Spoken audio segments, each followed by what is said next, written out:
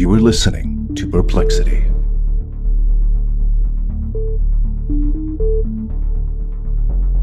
Hello, everyone, and welcome to another episode of Perplexity, a mystery podcast. As always, I am your host, Kadra, and today I'm joined by a very special guest. I have Cassidy Liston from Drinking the Koolaid podcast. Hello, everybody. What's up? So happy you're here. It's really awesome to have you. Had Amanda a couple weeks ago. So yes, and I saw she had her cute little dog moment, pets moment. Yes, I wanted to pick something like lighthearted, cute, and fun for Amanda. And yeah, it was That's a lot of good fun. idea because she be crying. Like, let me tell you. Yeah. She will cry, like, immediately. There were definitely some moments in there where I was like, we might make Amanda cry because the Oscar the hospice cat part of the episode is about like end of life and taking care of like patients in their final moments. And so it's like we might lose her briefly. There was one point I like cut out because she was just sitting there like this, and I was like, oh my God, are you okay? And I ended up like just cutting it out of the episode. You're like, how bad am I traumatizing you right now? Blink twice if you need help. So yeah, everybody, this is Cassidy from Drinking the Koolaid, one of my friends. Definitely check out their podcast. And just wanted to like plug the Patreon really quick because it's still pretty new, and I have some creepy stories from the internet going on there right now. The Daughters of the Cult coverage should come out either this week at the time this episode drops or the week after. And I have the Hell Camp documentary coverage on there, some personal stories. It's just $3 a month. So definitely check that out. It really helps me keep the show going. I got my merch links in the episode description. Get you some cute merch. And I think that's like all of the just general housekeeping things. But I picked out this story today because, you know, we were talking about sports earlier. Cassidy loves sports and is pretty good at talking about them. I am not. So I'm a little bit nervous because this is my first sports episode. And then we were also talking about how we love an underdog. And oh, absolutely. This is an underdog story. So I think that's part of why I love it so much. So today, Cassidy, I'm going to tell you the story of Jann Mardenborough and the Gran Turismo Academy.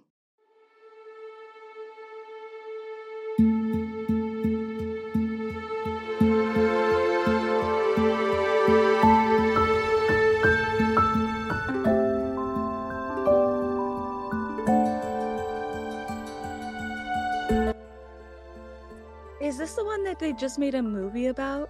Yes. Okay. I haven't seen the movie yet, so I really don't know the story that well, so I'm excited. Okay, We'll talk about the movie a little bit at the end, and that is what introduced me to this story.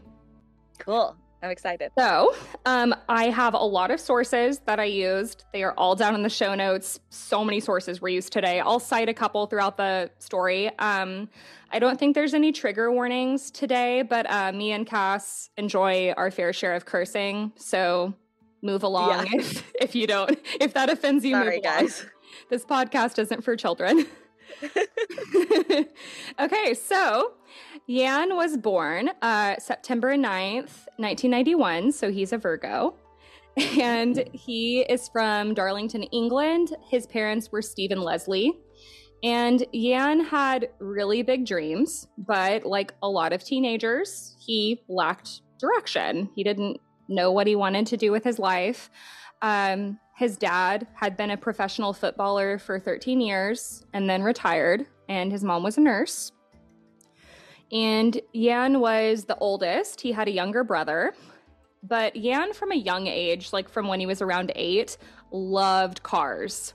So he knew that he wanted to do something with cars, preferably racing, because he just loved the idea of being behind a powerful machine and being able to control it. He's a big car guy. So scary. I think driving should be illegal. I genuinely feel that. I do. I think it should be illegal to drive. It's too scary. Well, this is going to take it to very much the next level. You can jump on a horse and buggy, that's fine. But do not put someone behind the wheel of a car. It's too dangerous. Yeah, I mean, we'll get into it more, but I had no idea. Like, obviously I knew it was dangerous, but I didn't know how much went into it. And I mean, I have a lot of respect for racers now because I was like, wow, this is so crazy. It's much more physical than people realize. Yes, we'll talk about that too. So as he got older, his family relocated to Cardiff, Wales, and he loved video games. So in his free time, he would play a lot of Gran Turismo, which is the movie about his life that just came out last year is called Gran Turismo. So it's based on his life and this game.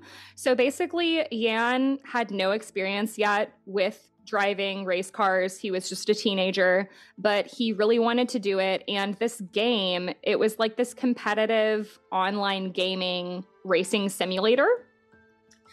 And there were multiple versions of this game, like Gran Turismo 1, Gran Turismo 2, 3, 4, 5. He owned all of them. He played them religiously, and it was for PlayStation. It was produced by a guy named Kazunori Yamauchi. I don't know if I'm saying that right. Sorry if I said that wrong. But they do like a little teaser of him at the end of the movie talking about like the making of this game. And what's so cool is that this game is, and I mean, this is what they say at least, it's the most accurate to real life racing. Okay. They 3D map everything, including the tracks and the cars. They really study the mechanics and the hydraulics of everything, the physics of all the cars. So when you're in this simulator, it's supposed to, I guess as close as you can, mimic being in a race car. Okay, so I was going to say it's more like a simulator than a video game. So like, yes, obviously they can make stuff pretty accurate. They have like flight simulators and helicopter simulators and all that stuff. Exactly. It's interesting because like you can buy it on PlayStation just like a normal video game is my understanding, but they advertise it as a simulator. And I watched a couple of interviews with Mardenborough, and that's what he always says. He's like, it's a simulator. Yeah. So he had like, you're not just like playing Mario Kart over here. No, he had like a steering wheel like attachment that he used and stuff. So it's really cool. But he would play this game over and over. He logged like thousands of hours playing this game, and he got really, really good at it. And because of that, he learned a lot about just how cars worked and racing, and kind of memorized these infamous tracks because, again, they 3D map these famous tracks that real life racers race on. Yeah. He was insanely good at this game. He beat people from all over the world. And when it was 2011, he got an invitation from the Gran Turismo Academy. And so the Gran Turismo game basically created this academy a few years prior to when they invited Mardenborough. And they were like, you know, we're going to take our top racers and we're going to teach them to become professional race car drivers. Oh, so they were like, hey, we're confident enough in our simulator that we think that these people could actually be like top racers. Exactly. Wow. Imagine if they did that with Call of Duty. Oh my God. Wow. Yeah. Sorry, I played probably 12 hours of Call of Duty a day when I was in high school. I'm not kidding. I was a huge gamer online for great. And as I'm saying this, I realize now, like, absolutely they would have let me join the military and pretended like I was good because of Call of Duty. I am realizing that as I say it. they needed bodies. They were like, sure, babe, you're 5'1", you have crippling anxiety and depression, and you're flat-footed, and also everything else is wrong with you. Sign up. We'll it give is you a crazy. Like the Mustang. I can't remember some specific examples, but I know I've heard before that you can get disqualified from the military pretty easily for like even like minor vision issues or like minor health conditions. They're like, goodbye. Yeah, I had a friend who really wanted to be in the Air Force because his dad was, and he was like colorblind or something, and they were like, nope. Yeah. Get out of here. Which, like, I guess it makes sense. There's probably colors up there, but Wild. I was just like, really? Like, there's colors there. You should take what you can get, man. Like, no, people aren't exactly rushing to sign up for the military anymore. True. Oof. Yeah.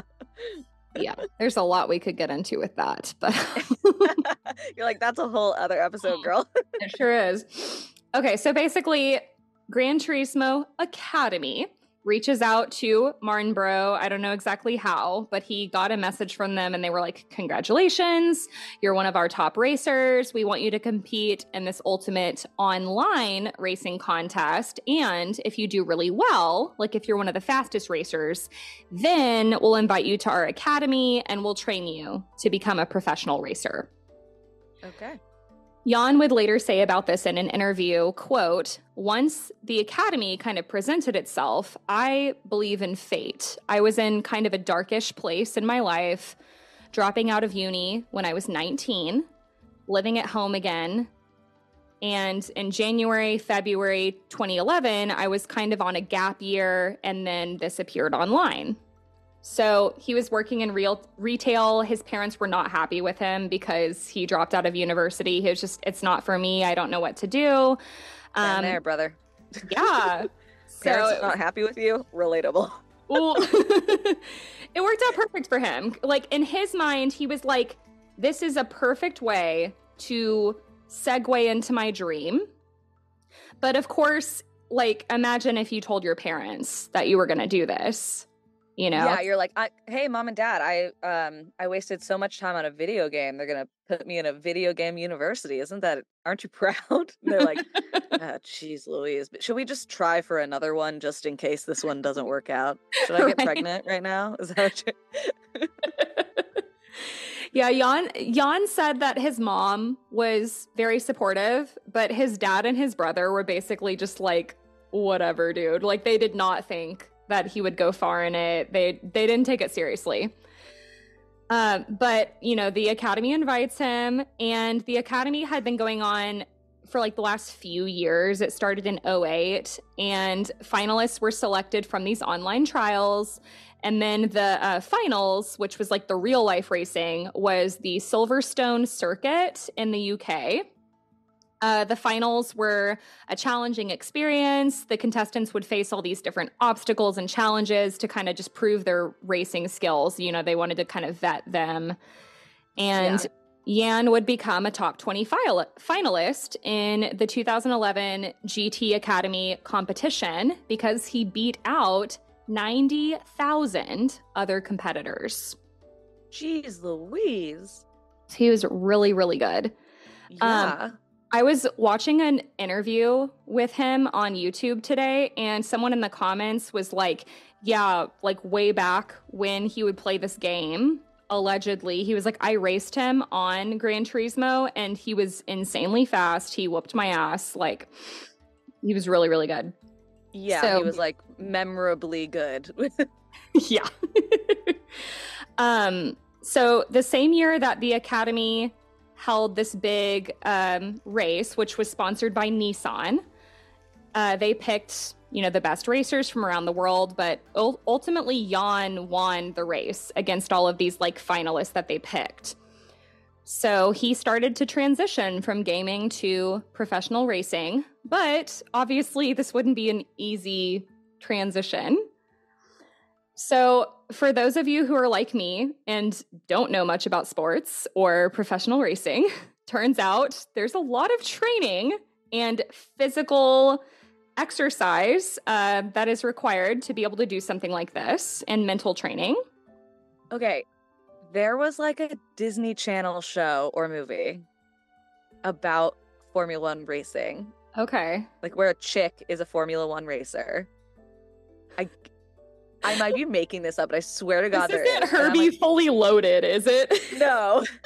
It's like from when I was in like junior high. So this had to have been like, 2005. Okay. I don't know. And she was like a racer, and everyone would make fun of her like, oh, you're not a real athlete. And then I remember this like one specific scene where she was like, you get thrown back against the seat because you're in, whatever, it's like 2 G's of force pushing against you. And while you're doing that, you have to make sure you're maintaining the torque on the thing, and she's like describing it to this guy who's making fun of her, and she's like, do you think you could do all that? And the guy's like, no, I'm sorry, ma'am. And I, once again, could be making this up, but I swear to God it's a real thing. And I remember that scene every time I'm driving. I'm always like, 2 gigs of force or whatever. I always maintain the torque on the wheel. This is so, like, obviously this is so much more intense than like normal driving, but in driving school, I remember my instructor told me that like if you are driving 60 miles an hour and you crash into a car that's going, I'm going to explain this so badly, but if you crash into a car that's going like 40 miles an hour and you hit each other head on, it basically like, I guess physics wise, like combines that force and makes it so much more intense. So that's why it's so important to be mindful of like distance and speeding and stuff like that. It's so dangerous. I just looked it up. I didn't make this up. Okay. What's it called? It's a Disney Channel original movie called Right on Track. Okay. I've heard of that. It's based on the true story of Erica and Courtney Enders, who were drag racing sisters. Okay. I was like, this has to be a real thing. Literally, as you're describing all of this, I'm like picturing this film in my head. You need to watch this movie. To me, it's really good. There was some controversy. There was some controversy about it, which we'll kind of briefly talk about, but I really enjoyed it. You know I love some controversy. Some tea. Okay, so to become a professional racer, let's just kind of briefly talk about some qualifications because I didn't know any of this and I feel like a lot of my listeners might not know. So you have to, of course, develop driving skills. So you're like religiously practicing at tracks. You're using simulators. You have to improve your racing techniques and reflexes. These cars are also typically manual, which takes an extra level of skill to drive. I've never driven stick. Have you, Cassidy? I tried to learn how to drive stick when I was in high school. My mom had a VW Bug that was stick, and she tried to teach me. And we literally stopped the training sessions because she was like, you're going to destroy my car. Like, you are so bad at this. And I was like, you know what? Fair, real. And then now my boyfriend has a old 1979 Dodge truck. Yeah. Which is so cute. I love it. But it's stick and it's like old style stick. And he's like, yeah, I'm going to teach you how to do it. And I was like, all right, good luck, brother. Yeah, exactly. Like, I'm the same way. I've never driven stick and I feel like I would be so terrible at it. Even just like driving a truck before scared the shit out of me. So imagine like driving stick going 200 miles an hour. No, absolutely and like not. sharp curves. No. So in addition to all the driving skills you have to develop, there's also a lot of physical fitness required. Endurance and physical fitness are absolutely crucial because of the extreme conditions that the racers experience during races. The training routines typically include exercises like running, cycling, and resistance training because you have to prepare your body for the demands of like a long race. You have to get a competition license.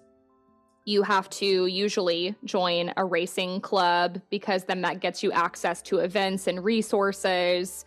You have to, of course, obtain a car equipment, which is extremely expensive. Yeah. So it's, I started watching just the first episode today, but it's about Formula One racing. It's a documentary on Netflix and it's called like Drive to Survive, like Formula One, Drive to Survive, something like that. And they were talking about how the playing field in racing is not level at all because there's like Mercedes and Audi and like these incredibly wealthy companies that spend millions of dollars on a car and they have teams of like hundreds of people. So when you're like coming up and in these smaller teams and you only have, you know, maybe a quarter of their budget to spend on a car, it's not exactly a fair fight. So that's kind of what his experience was. Like, yes, they had money and funds because it was Nissan, but it was nothing compared to like Ferrari, Audi, Mercedes. Audi, yeah. That makes sense. So like I grew up riding horses. Okay. So it's very similar. Like obviously the horse you have is as good as you're going to do if you're like in a barrels and poles competition or something. You know what I mean? Like, Yeah. if you have some old ass horse that you got third hand from someone, that's gonna be different than that like perfect stallion. It doesn't mean that you can't win on it if you're really good, but like also, you know, it's not an even playing field. Like most things, it's like it depends how much you can spend on it. Exactly. I mean, even like football or swimming or whatever. Like, you know, I don't know if you did sports at all, like growing up, but there were the kids who could afford to be in like a club, right? Like in a soccer club, in a swimming club, whatever. And there are the kids who couldn't. And like the kids who could, they were getting trained all year long. So yeah, of course, they would come into the season ready and better than last year. And then there were kids who couldn't, and it was like, yeah, they might have swam down at the Y a few times, but that's not the same thing. And so you get an edge up. Money, money, money. I did gymnastics for 14 years, and then I did cheerleading for a couple of years. So I used to be like 6-pack, really skinny. Yeah. And my sister did like volleyball and stuff. And yeah, I remember they would have like sponsorships for some kids, but you know, most kids in those situations, they just don't do it. I don't know how accurate this is, but in the movie, Jann Mardenborough's family was like struggling a lot financially. Mm-hmm. So like they would have never been able to have funded him to do something like this. It was they're not going to be able to afford a race car. You're joking? You can. It's so hard to afford a normal car. Yes. Oh my God. Yeah. Okay, so I thought this was really interesting. This really like puts the physical endurance into perspective. So there's this professional strength and conditioning coach named Alex Stott, and he did this interview and he was talking about just how he has to train race car drivers and what happens to their bodies. So he said, quote, "A racer's heart rate in a race will be average between 140 and 170 beats per minute. So that's similar to a jog for like 2 hours. And it can peak up to 205 beats per minute before the race even starts and at key points in the race." He also talked about how drivers can lose 4 to 11 pounds of fluid in their body over the course of just a 2-hour race, depending on the environmental conditions. And then he talked about the G-forces, which you brought up earlier. So he said head and helmet combined weigh roughly 14 pounds under the loads of 5 to 6 G. So I guess that's the G-forces. So during each braking event or when you're turning a sharp corner, the neck muscles have to resist 66 to 79 pounds. And then when you're pressing the brake, it can be up to 220 pounds of force. So basically all of this to say, Stott puts it into perspective saying that professional racers experience G-forces that are greater than those of NASA astronauts when they're taking off into space. I feel like I remember that from that movie, Right Track. I'm not kidding you. You got to watch that. I'll watch Gran Turismo. You watch Right Track. Yes. Okay. On the right track. It's probably on Disney Plus. Absolutely. Yeah. So obviously insanely intense. And then when I was watching that documentary this morning, the racers also had like this kind of plastic brace that they would put around their neck. And then it had like this tall piece of plastic behind their head. And I'm assuming that's for like neck stability because of the crazy forces that they're under. So in addition to all of this training that 19-year-old Jann is now going to do, he also had this huge stigma on him from the racing community because he's a video gamer. Like, they're like, what is this dweeb doing driving these race cars? The average racer also, I looked this up, is between like 38 and 39 years old. So he was super young. You know, people train for years to do this kind of thing. Also, people were like, is this safe? You know, speculating just, you know, his qualifications essentially, because he did have to learn really fast. And additionally, Jann is a biracial man with a black father. He didn't look like a lot of the other racers. Can I look at the pictures or the first picture you sent? Yeah, go ahead. Because I think you had a picture of a dude. I'm assuming that's him. That's him, yeah, the first picture. Oh, he is so handsome. He's so cute. He's so cute.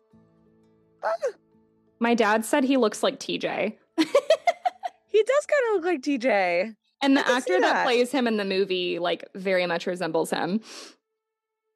It's the, shoot, what is his name? It's like Archie Madekwe from Saltburn. The guy with like the big hair. He plays him in Gran Turismo. And he's so good in Saltburn. So I bet he's just like amazing. What a talented actor. Yes, really good.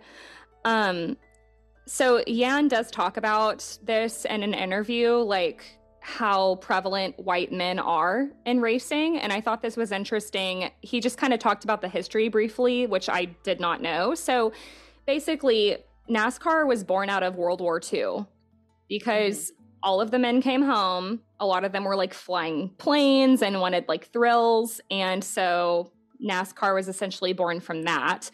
And then, of course, those people would pass that knowledge on to their kids. So a lot of white men in this industry.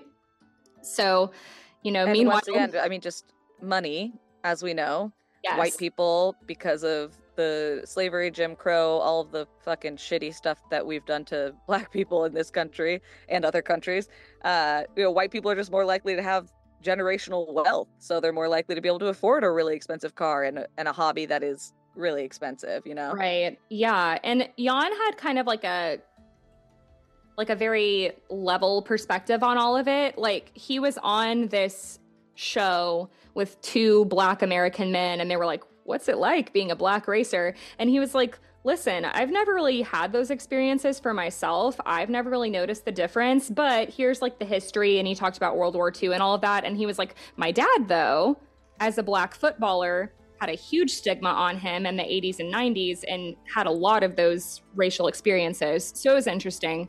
But, you know, ultimately, either way, the odds for Mardenborough were very much stacked against him, but he trained really hard with the academy. He was trained and mentored by this engineer named Richard Davila, who is in the movie. Not him, but an actor portraying him. And Davila was basically the first engineer who treated Mardenborough without any kid gloves. He was like hardening him up, and he was like, listen, this is extremely dangerous. You need to know what the fuck you're doing. And Davila had a background in racing. He was like a really, really good racer. So he trained him, mentored him. He had been in this isn't sport. A video game anymore. This is real life. Yeah. Yeah, and he had experience, Davila, in Formula One, which is like the most intense, the fastest. So he wasn't fucking around. He played a significant role in Mardenborough's life at that time. So the other thing, too, is Jann had to train really, really quickly.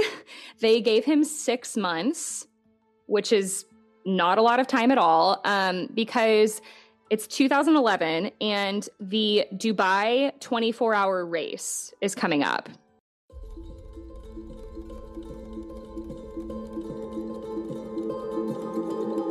This was a huge deal. Everybody was basically like, this is one of the biggest races to compete in. You have to do this. You have 6 months. So after 6 months of professional racing training, it was time for Jann to take part in his first big race, and it was an endurance race, 24 hours. So it takes place at the Dubai Autodrome, and like I said, it lasts for 24 hours. There's no breaks. It's literally 24 hours. You do work in teams. Jann had a team of 4 drivers, including himself. So you drive around like 4 hours and then swap out with people. And then I guess you sleep in between.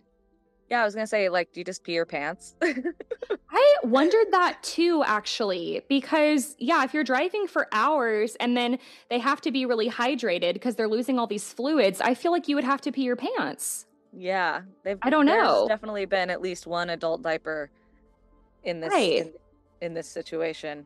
I'm sure if you, like, Googled that, they'd be like, oh, yeah, we wear adult diapers or something. Yeah. So unlike a standard race that is more about speed, this one's a lot more about reliability, fuel efficiency of the car. It was 5.39 kilometers and had 16 insanely sharp turns.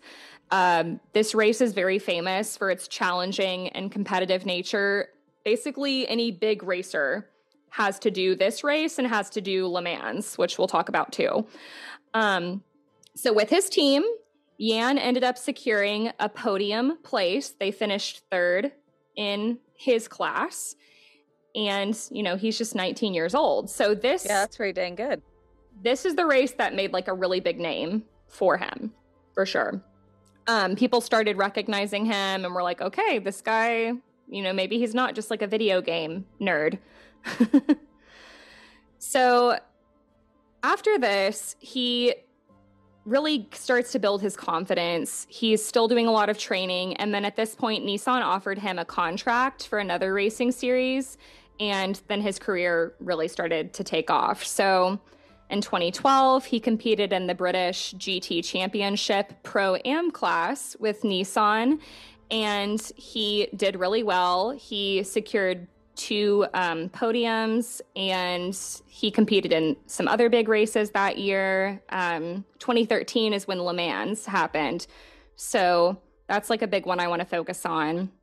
So this is in Le Mans, France, and this track is 13.5 kilometers long.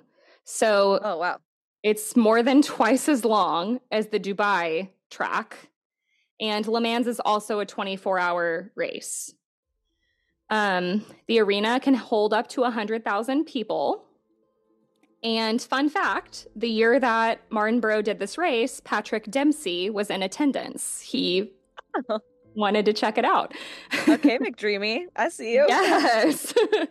So it's pretty common for like a lot of big time people to attend these races. It's one of the most famous races of all time, and a lot of big racers do it.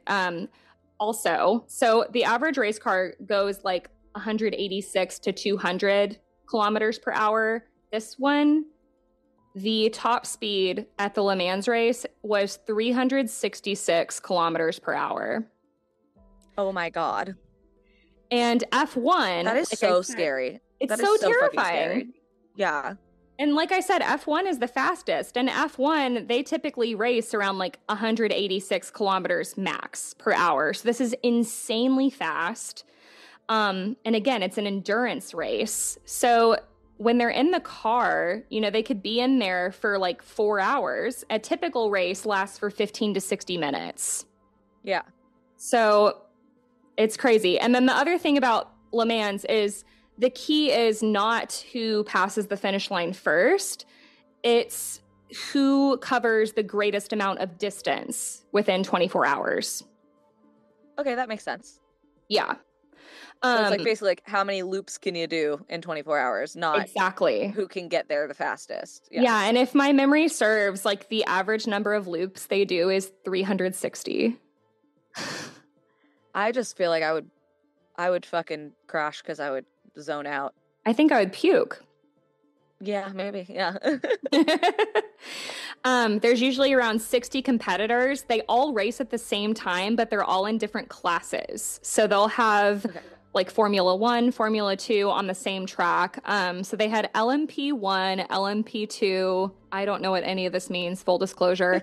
LMGTE Pro and LMGTE AM or AM, all on the track at the same time. So on average, a team covers 5,000 kilometers, which is about 350 laps. So right around that amount I was saying. Okay. So basically, Jann's team ended up scoring third place in the LMP2 class with his other team members, Lucas Ordonez and Michael Crum. So that was a podium spot. So that was really great for them. He went on to do other races in 2014, did well with those. 2015 was another big year for Mardenborough that I do want to highlight. This is in the movie. So in 2015, he took part in the VLN Endurance Championship in Germany. And I apologize in advance because I'm going to butcher the pronunciation of this. So it's called the Nürburgring Nordschleife. That's the race. And it was another German. Yeah. It was he had like his team behind him, but he was racing by himself this time. So it was more about a speed situation. He had been training a lot. At this point, he has like 4 years of experience and he's been doing really good. So he was very confident that he would do well. He had gotten a lot of notoriety in the racing community. And I think at this point he was 23. So still pretty young, but you know. So he raced in a Nissan GT3 and he had this tradition, like before he would race, he would listen to jazz music to kind of zen out. And this is also portrayed in the movie. So he's like alone in his little trailer, zenning out to his jazz music. He has a super clear head. He's ready. He steps into his Nissan. It's time to race, and he goes. Everything's going really well. He is at the front of the pack. The car feels great. The track was incredibly challenging, but Mardenborough was navigating it seamlessly. The weather was clear, so it was like a really good day for him. But at one point, Mardenborough came up on this hill. And at this point in the track, it's quite steep. He was traveling at about 125 miles per hour or 200 kilometers per hour when his car unexpectedly lifted into the air. Like completely off the ground. Wait, no. Within just a matter of seconds, his car flies into the air, crashes through a fence into the spectator area. Jann was rushed to the hospital, and when he woke up, he would find out that this tragic accident caused severe injuries to 10 spectators and 1 fatality.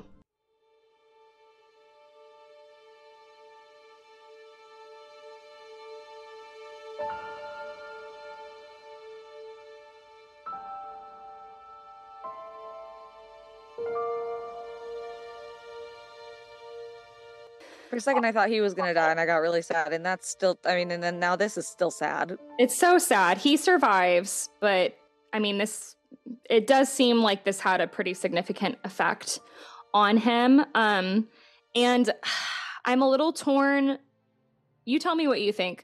In the interview, Mardenborough doesn't mention the spectator's name, and he said he like doesn't like talking about it, and it was pretty hard to find the spectator's name online, but I did find it. So like I have his name, and it's like he did die. So I feel like I should mention it, but then at the same time, you know what I mean? Yeah, I feel like, I mean, it's hard. Usually if it's difficult to find someone's name, it's because their family doesn't want it out there. Fair. But yeah. also you don't want to be like, you don't want to be disrespectful in the way to be like, oh, spectator number 1 died. You know what I mean? Because like that feels super dehumanizing. So I don't really know. I also don't know about that kind of stuff because I feel like there's always 2 ways of thinking about it, and to me both make sense. So it's difficult, but like the news is the news, I guess. Right. Does that make sense? Yeah. Yeah.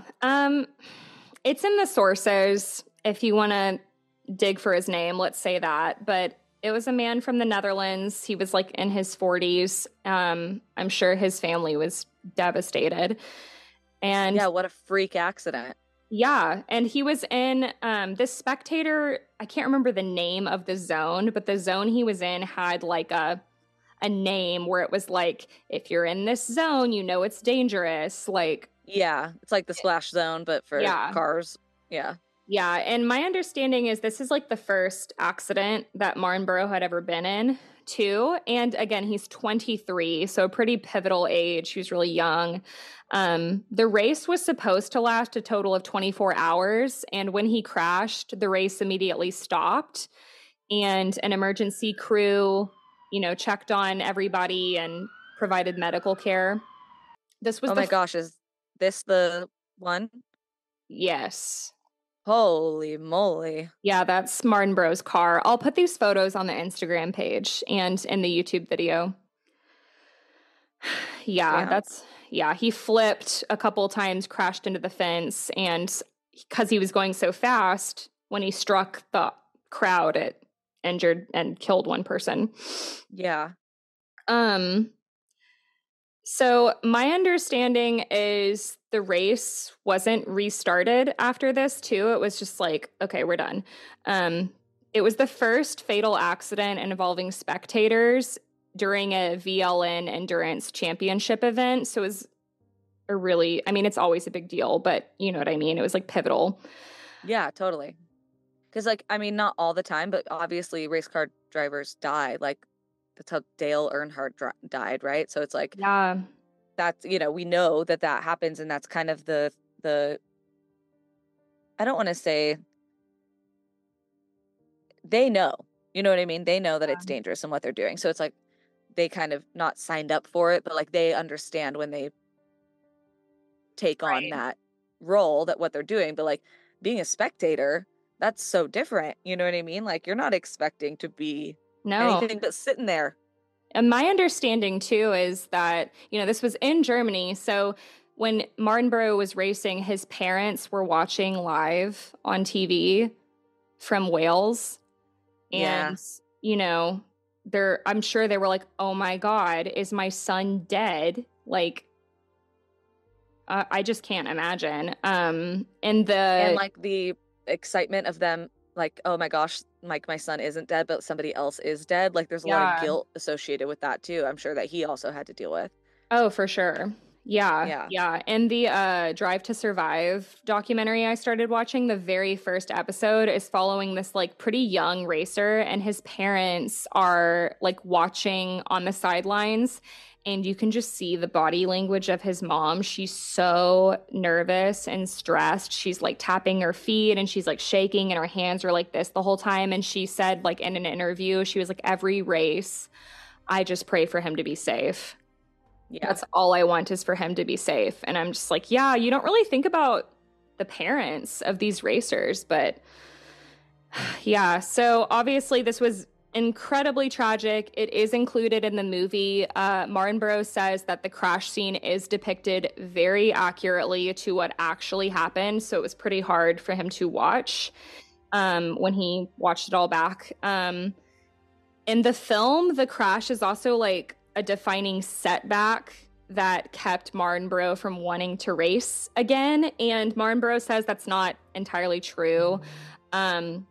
He did go through like grief and everything, but he actually started racing again pretty quickly.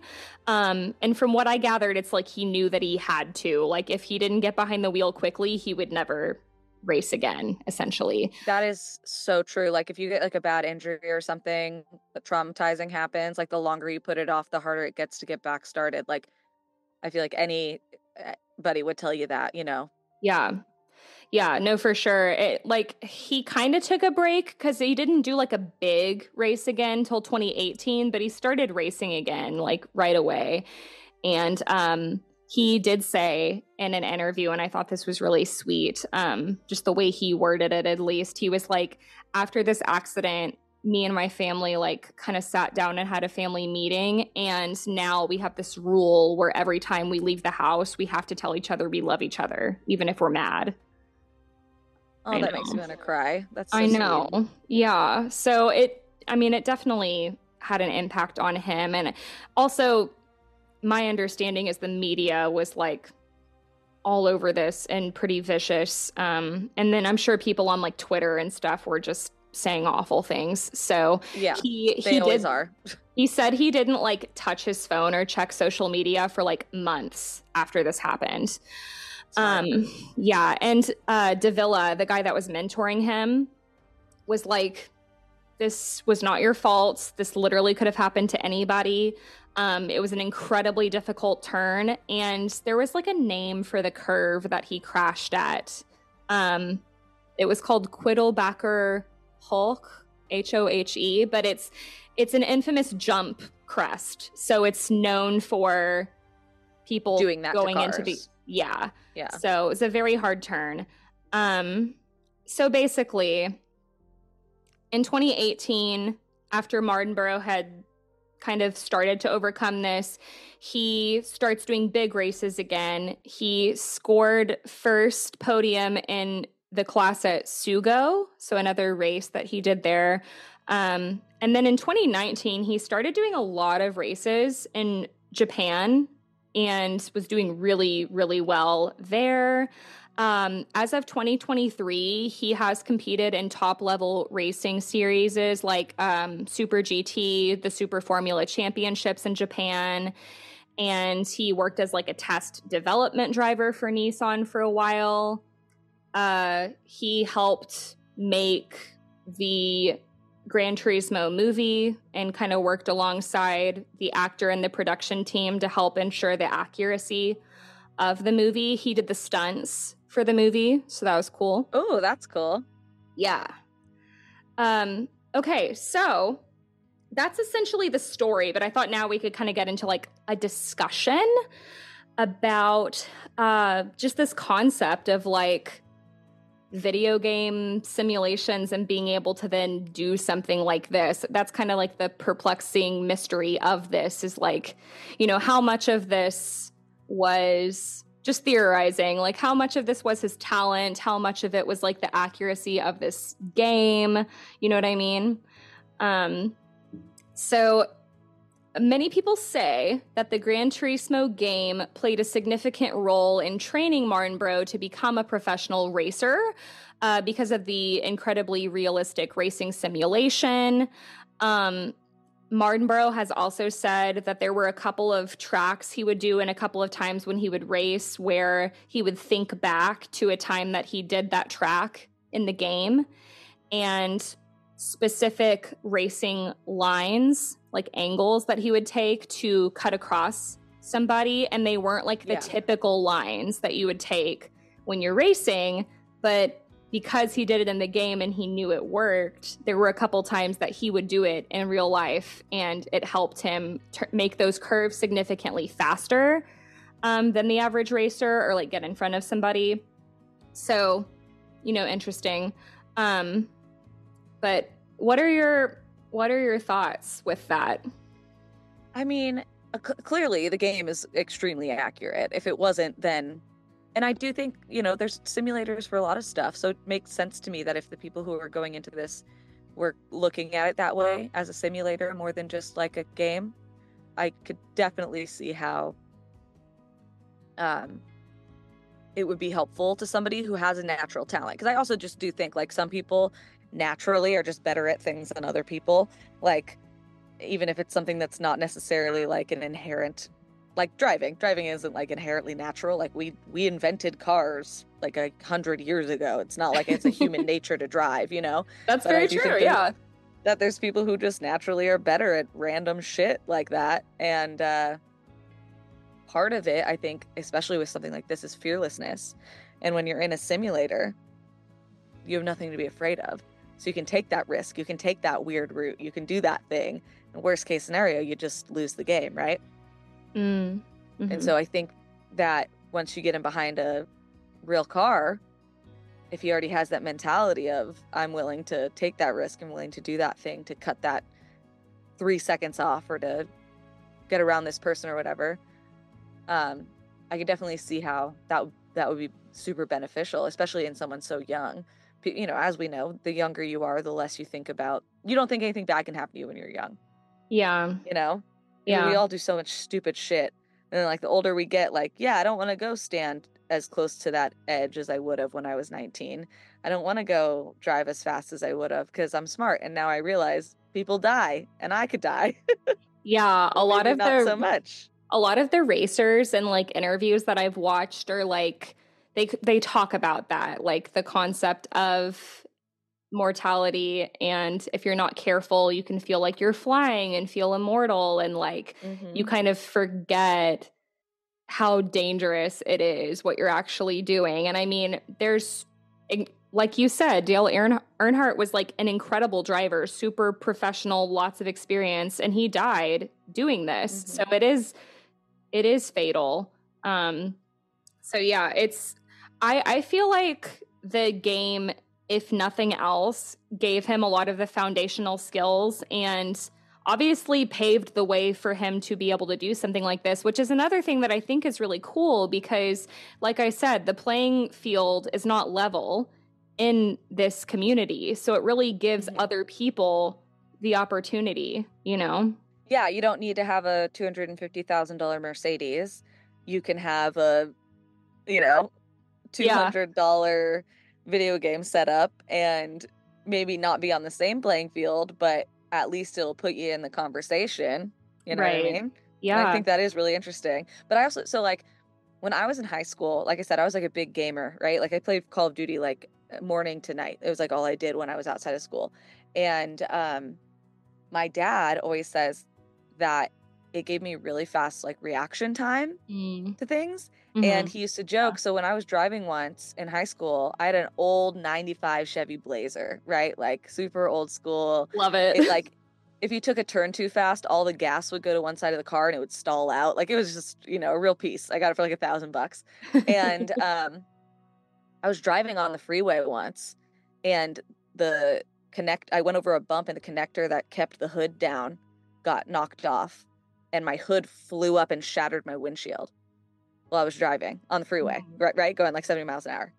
And I'm like 16 and I don't even remember doing it. Like I remember it flying up at me and me being like really confused. And then like the next thing I remembered was I was pulled over, I was parked, and my keys were on the passenger seat. Like I had just like auto mode, like, oh, pull over and turn your fucking car off, right? Yeah. And when my dad came to like pick me up and like help me or whatever, he was like, it's all those video games that got you good reaction time. You got quick reflexes, right? And like thinking about it, like we used to always joke about that, but like thinking about it, like it's probably true. Like that is not a part of your brain that gets like utilized in normal life. I'm not like all the time like stopping something from falling or you know what I mean? I'm not working on my reaction time. Right. But I could definitely see how even if just that, like he already naturally had some of these skills that just like would make him a good racer. And then these just kind of cultivated it, gave him a way to like flex that muscle of being you know, what I don't really know what you need, but you know, like flex the muscles that would eventually make him this great driver. Like I think that's really fucking cool that a video game could do that. Yeah, no, that's a really good point. I didn't think about it that way of like the reflexes with driving and just how I have, now that I think about that, TJ has never been in a car accident, and I know like correlation, causation, whatever, but he's really good at video games and plays them all the time, and he'll like follow cars closely sometimes, which drives me insane, and then he's like never even close to hitting them, you know, like his control is really good.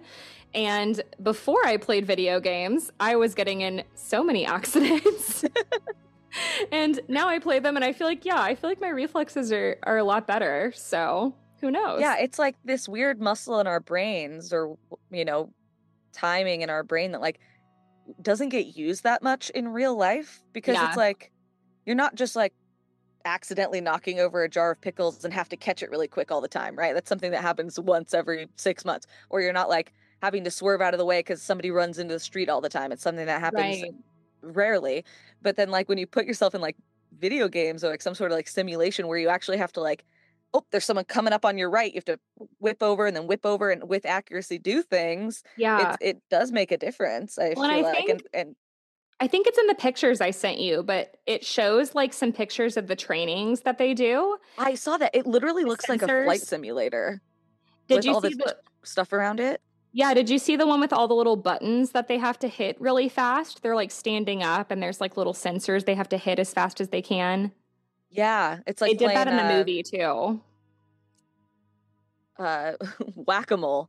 Yeah.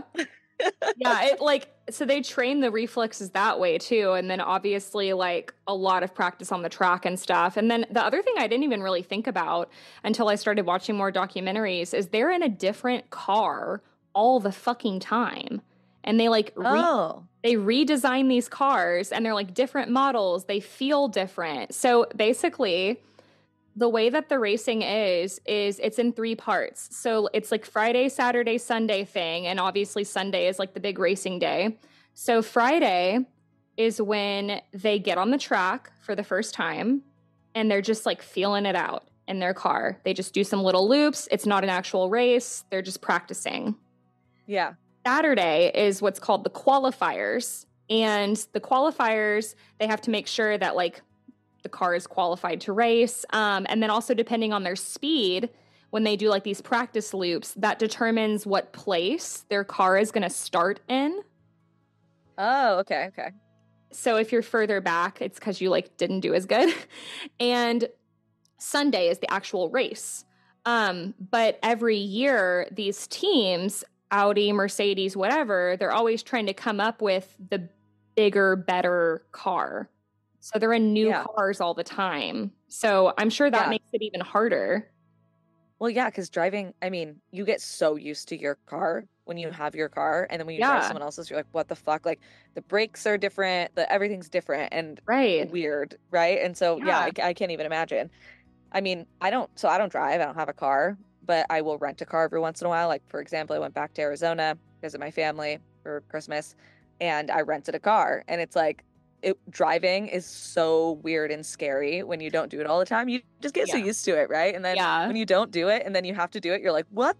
People are just doing this all the time, every day? Like, this is horrifying. See, and I work really far from my house, and I used to work in home health too, and I've gotten so used to it. I drive everywhere. And then in like the area I live in, you have to drive. So I'm like very used to driving, but I do work in healthcare a lot with people who have been in motor vehicular accidents and have like brain injuries from it, you know? So like I've seen that, and that definitely has like made me really think about how important it is to be safe behind the wheel. So just a PSA to everybody who's listening. Yeah, stop driving, you freaks. No, just kidding. You weirdos. So just to kind of wrap things up, if people are curious about the movie, so it came out last year. It is based on the true story of Mardenborough's life, and the film was produced by Columbia Pictures, PlayStation Productions also, because they made the Gran Turismo game. And it tells the story of, you know, his journey from being a little teenager video gamer to being a professional racer.